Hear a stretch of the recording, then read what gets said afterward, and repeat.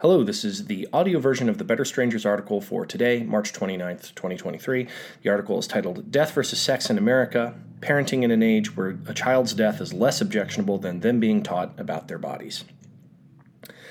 One of the things that irritated me most when I was working as a librarian was that if there was an outcry about a book, it invariably had something to do with sex, or just the existence of certain bodies, usually trans, queer, or otherwise. The books that people objected to were often comics, as text-based books have to be read in order to object to them, whereas comics only require a glance. This irritated me because my comics shelf was absolutely drenched in blood and gore. Sometimes it was stylistically drawn, sometimes realistically, but it had torsos that had been ripped apart, it had bodies that had been grotesquely disfigured, it had limbs being comically severed, faces disintegrating as they got hit with a bullet. Not a single objection that I heard from anywhere in the country at a library for graphic violence. Most of the time, it was about sex. And as a side note, if it wasn't about sex, it was about race, usually if a book was critical of the police. I have written about before about the midlife realization that I do not have a body, I am a body, and the way this realization has changed my life. There's a link to that below. But in the midst of the current national debate, I think it's worth discussing that we as a country seem to value more, death or life. Freudian psychoanalysts often distinguish between two drives that humans seem to have, the death drive and the life drive. The death drive is essentially any act that we commit that is self-destructive, that moves us closer to death. This is any act of aggression or violence, any act of self-harm or self-obliteration. If you've ever gotten into a dumb fight or if you've ever drank yourself into a stupor to numb your feelings, that's the death drive, and it's often referred to as Thanatos, which is the name of the Greek god of death. The life drive is anything that is fundamentally life-affirming. It is the act of surviving, of procreating, of creating. Every time you've eaten healthy food, exercised, had sex, gone on a date, built something, or created a work of art, you've been engaging in the life drive, which is often referred to as Eros, after the Greek god of love.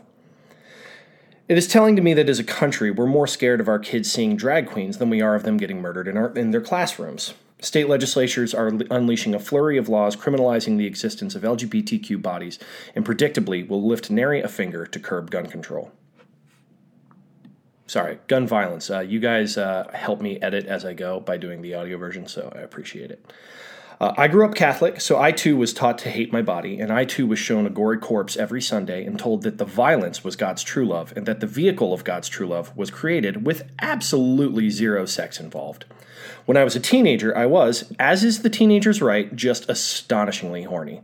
I was told that sex was a sin, that abstinence was the right way, and also that masturbation wasn't okay either. I was made to watch the first scene of Saving Private Ryan, where everyone is getting blown to bits, because it was important for patriotism reasons, but it was not okay to look at sexy ladies on the internet or in magazines. It was bad enough to be a young man in turn-of-the-century Ohio. Boys that live in Florida now are being told that Michelangelo's David is pornographic. Even having a penis is considered pornography in this country. There are even people in the psychotic corner of the internet known as the manosphere who are telling kids that they'll be healthier, more manly men if they practice semen retention, a practice that has no scientific basis whatsoever. Is it any wonder that this noxious cocktail turns so many young men into angry psychopaths? That so many of them fantasize about war and murder, and that so many of them have such a violent attitude towards sex?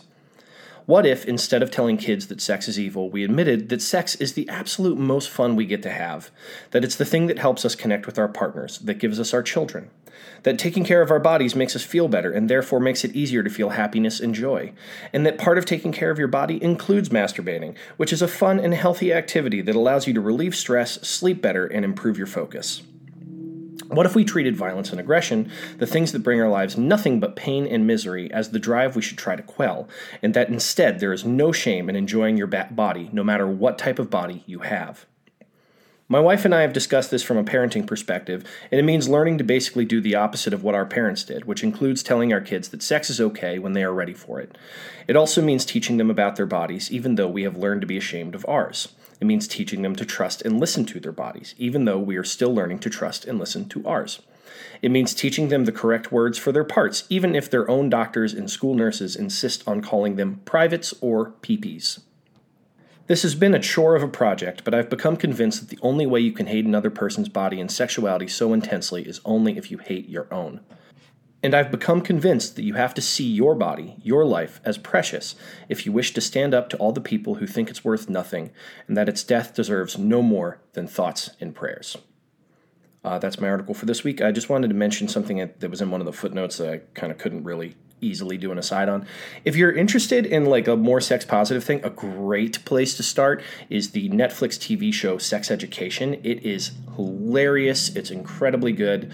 And it's got actually an enormous amount of information about sexual health packed into what is really a very funny and good show. So give that a look if that's a thing you're interested in.